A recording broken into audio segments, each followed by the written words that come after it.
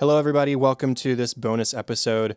One thing we like to pride ourselves on our Office podcast versus the other Office podcasts is that we're talking about the DVDs, and the DVDs have special stuff on them that aren't on Netflix. And so we wouldn't miss out on talking about the last few things that were on the season 8 DVDs before we move on to all of season 9. So let's get started. What do we have up first, Katie? So we have a few things on this DVD extras. We have some webisodes, so let's talk about those first. We get really two separate webisodes here, although they kind of have to do with the same storyline. So Subtle Sexuality is the name of Aaron and Kelly's, and kind of Ryan and Andy's, apparently, band as well. And they are in the process of coming out with a new single and coming out with a new music video. So in the first one, it's sort of a documentary style webisode where Kevin is doing this commentary and this documentary on the story of Subtle Sexuality, which, as I said, predominantly includes Aaron and Kelly, but apparently also includes Ryan and Andy. And it lists Kevin, the commentator, as a local music critic, which I thought was funny. Yeah, he's credited as Scranton music critic. Kelly is credited as lead vocalist. Aaron is credited as other band member. Andy is credited as the Nard Dog. And then Ryan isn't even named Ryan. He's named Mr. Understood. And he's credited as collaborator. Right. So we start with looking back at 2009. And Kelly says that she and Aaron didn't care if they were singing pop or if they were singing rock. They just wanted to be original. So they tried doing what Lady Gaga and Rihanna were doing. Because clearly it's working for them. And we learned that Subtle Sexuality actually did perform in public a little bit. They performed at some bar mitzvahs and a DARE assembly, and they even sang the national anthem at a Wilkes-Barre hockey game. So they have performed in public a bit, and they are, according to Ryan, the collaborator, blowing up. He says that there was a time in his life where everywhere he went, he would hear one of Subtle Sexuality's songs, Male Prima Donna. He said he heard it everywhere. At his mom's house, at his dad's house, at Kelly's sister's house party. That's everywhere, yeah. That's everywhere that he goes.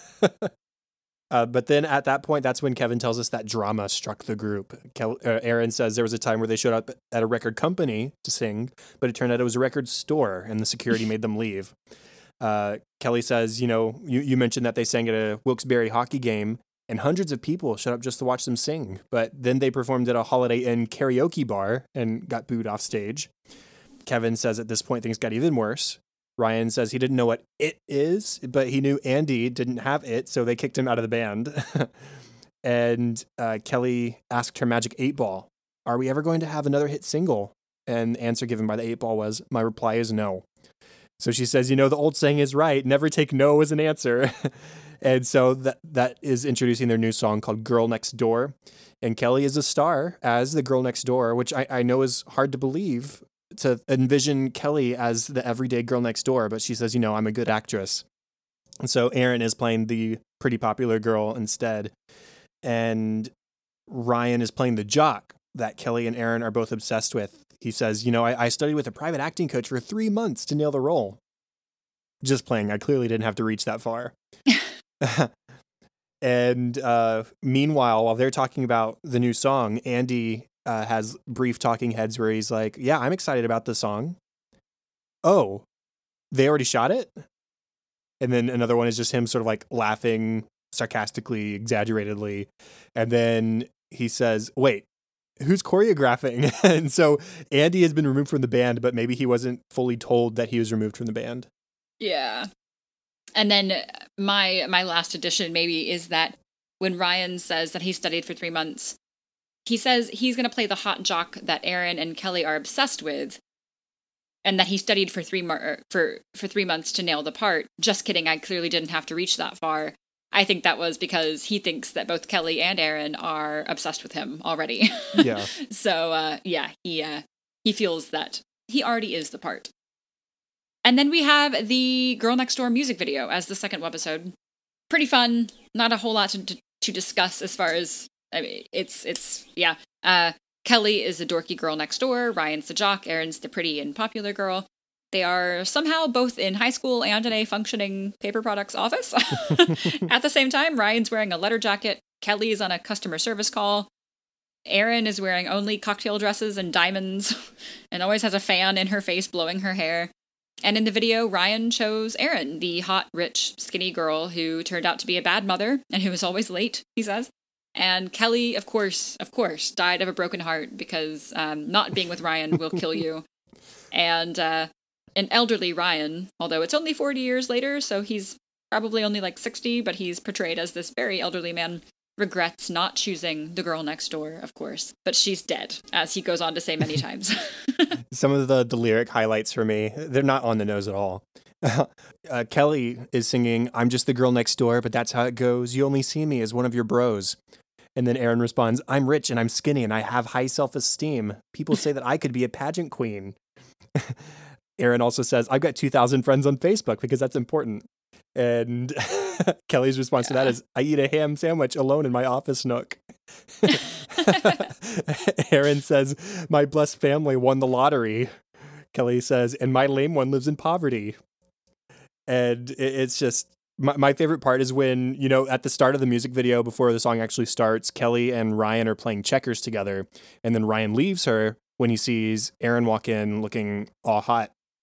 And so during the bridge later, when he's the elderly man singing about his regrets of not choosing the girl next door, he lays a checker piece on her gravestone. Yeah. And then there's also one moment where Erin is holding a cigarette to look cool, but it's unlit and it's backwards. So It's the wrong way, yeah. Yeah. The next bonus material for season 8 is the Super Bowl promos. So this was Super Bowl 46, and The Office shot several commercials for the Super Bowl, some of which were played at the Super Bowl itself, or were to be played at the Super Bowl. I cannot say whether or not that happened, as I was not there. But these were for the fans who were sitting in the seats. So the first one is a commercial. It looks like that one was maybe played on air, on TV. Kevin tells Jim that he's excited to see the sexy Super Bowl commercials, and Robert California scoffs. He says those commercials are so obvious. What's sexy about underfed women strutting around in bodysuits with logos on them? Kevin points out, what you just said, that's sexy. That's the sexy part. Robert says it would take a different kind of commercial to interest him. Say, a young lady, mid-20s. No, mid-60s. No, late 60s. He says everywhere she goes, men fall to their knees, lusting after her. She drops her groceries, because she's grocery shopping, and sees the camera and leans down to get the groceries and in a seductive manner, and she calls the viewer by name. And Kevin rightly asks, how could the ad be different for each person? How could it call each person by name? And Robert doesn't know, because he doesn't watch TV. Yeah, so that was that first one. The second one is titled Dip. Kevin has made a 46-layer dip, and so he starts walking us through the layers. There's refried beans, ground beef, super salsa, bacon, graham cracker, bacon, 7-layer dip, but all in one layer, garden burger, turkey burger, beef burger, grilled cheese sandwiches. And at this point, Andy walks in and interrupts him. And he says, "Kevin, I need that report by 5." And Kevin's like, "Oh, now I have to start all over." And so he does start all over. But the important thing here is that this looks and sounds disgusting. Yes. Yes. The rest of these are presumably played for the Super Bowl fans at the game. Mm-hmm. And they're mostly out of character, too. Yeah, these are by the actors. So Ed Helms and Ellie Kemper are hyping people up. The Super Bowl is going to happen, and you're right there, and it's going to happen right in front of you. You should be more excited. You don't seem very excited. Nah, they're excited. So it's just sort of like a hype ad to get people ready for the game. Right. And next, we have one that's titled Museums. Rain introduces himself as the star of NBC's The Office, and he introduces John Krasinski, who's there with him, as Joey Krasislinski, professional bowler. John just like, nope, a very Jim moment. Then Rain says, Indianapolis has so many amazing museums. There's the Children's Museum, the Museum of Native American and Western Art. And John interrupts him and says, I think everyone's pretty focused on the Super Bowl right now. And Rain says, oh, well, they're missing out because there are plenty of tickets available. There are no lines. All you need to do is give up your seats and run out to one of the many museums. John's like, yeah, I don't think that's going to work. And so he just wants your seats. Yeah, Rain sits there looking disappointed, and John just says, enjoy the game. The next one is titled Post Game. Ed Helms tells people at the game to stay in their seats after the game for the post-game celebration, which includes the presentation of the trophy, as well as interviews with the players and coaches. This one was pretty straightforward. I love it in that one. He says, savor the moment, because who knows when the next Super Bowl is going to be. Oh, yeah. And he's like, oh, but it's going to be in a year. It's going to be in a year. But still. And then the last one in this set is titled Bigger Fan, and it's just lots of the cast members saying, I'm a fan. There's a couple like Daryl and Aaron who are super excited. Angela seems kind of offended, like, I'm a fan. Like, yeah. Oscar says, I'm a fan. And he's like, wait, is this for the opera? And then Jim and Dwight start arguing about who's the bigger fan. And it ends with Dwight saying, just shut your face. And Jim says, you have a bigger head. Maybe not a bigger fan, but you've got a bigger head. So that's the Super Bowl. This one seemed a bit more in character. Yeah, that one was. And lastly, there was the blooper reel. Now, go definitely watch the blooper reel. Hard to really talk about a blooper reel on a podcast, but we're going to point out some of our favorite moments, maybe just 3 or 4.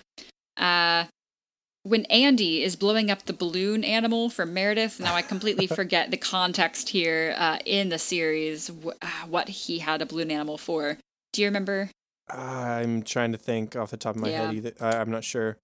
But they're in the conference room, and it's the line that he says in the episode. He says, if you could choose any balloon animal that's either a dog or a snake, what would you pick? Because those are the only ones he can make. And he chooses a pink balloon. And, of course, balloons are long, and you shape them.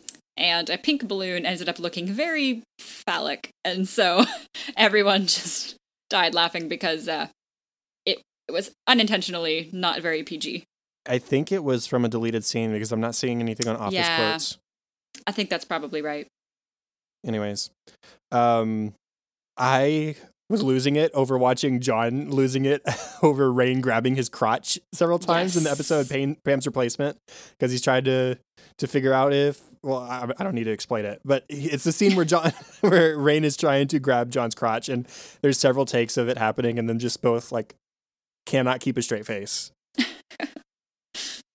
There's this one that I wish that they had gotten, and maybe they did, and I'm just not remembering it. I didn't do my homework here. When Daryl to Toby says, hit the road, Jack. And Toby, in the wimpiest voice, just says, no, you hit the road, Jack. That was so great. And Craig Robinson just cannot handle it. He's like, that was so good. You have to do it again. Yeah, I wish they'd kept that in too, but they didn't.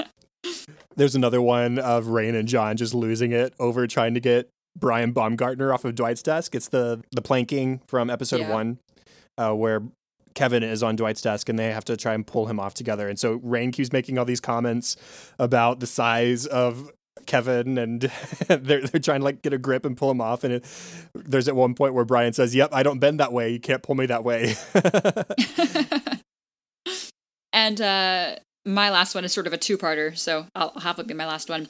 When Kelly, Mindy Kaling, when she wants Jim to set up Kathy with his friend Mike Tibbetts, when Kelly and Pam are doing this whole game of trying to get Jim to pick what friend he would set Kathy up with, Mindy cannot stop laughing at the line, if he would do something with his hair, because he has no hair. What is he supposed to do with his hair? That's not fair to like... Well, if he could just try something, if he could grow his hair... And Jenna is also very pregnant in this take, and it looks like she just can't handle it because she's like about to pee or something. She's laughing really hard. And then kind of the same joke with Mike Tibbetts. John cannot get through his line suggesting that Kathy gets set up with Mike Tibbetts because all he sees now is that guy's face, and just he was mad at Jenna for showing him the picture of the actor or of the model or whoever that played Mike Tibbetts, because now all he sees is that face, and he's like, I didn't need to know that because now I laugh. It was just a great duo. Yeah, and then my last one was, or last one to mention now. There's 20 minutes of this, guys. You got to go watch it. At the fundraiser episode, the silent auction, Dwight takes the clipboard and he says, it's $180 for jiu-jitsu classes. Kevin in the episode speaks up and says, Dwight, you don't understand. He tries to explain it, but in this this blooper, he calls him Rain, and he realizes what he did, and he just sort of stops and sort of like droops his head a little bit, and Ray just stares at him wide-eyed, like, what did you call me? And there are several actual deleted scenes of people getting called by their actor names rather than their character names, and they're all really funny. I got inspired after watching this and just felt like watching some more bloopers of other shows. So I watched Parks and Recs. Oh, nice. Blooper reels. And incredible. But also, they do the same thing. They just end up calling everybody. I assume that this is a pretty common problem. Just calling actors by their names rather than their character names. Yeah. And so that's it, everybody. That's all the bonus material that was on the Season 8 DVDs. We've talked about it all now. Remember, The Office isn't going to be on Netflix forever. You got about another year and a half, so maybe pick up the DVDs, watch these things for yourselves. Or there's always the Office YouTube channel as well. They post stuff there all the time. So who knows, maybe eventually it'll all be there as well. But in the meantime, we're glad to have talked about it. We'll be back continuing with Season 9 next week. Bye.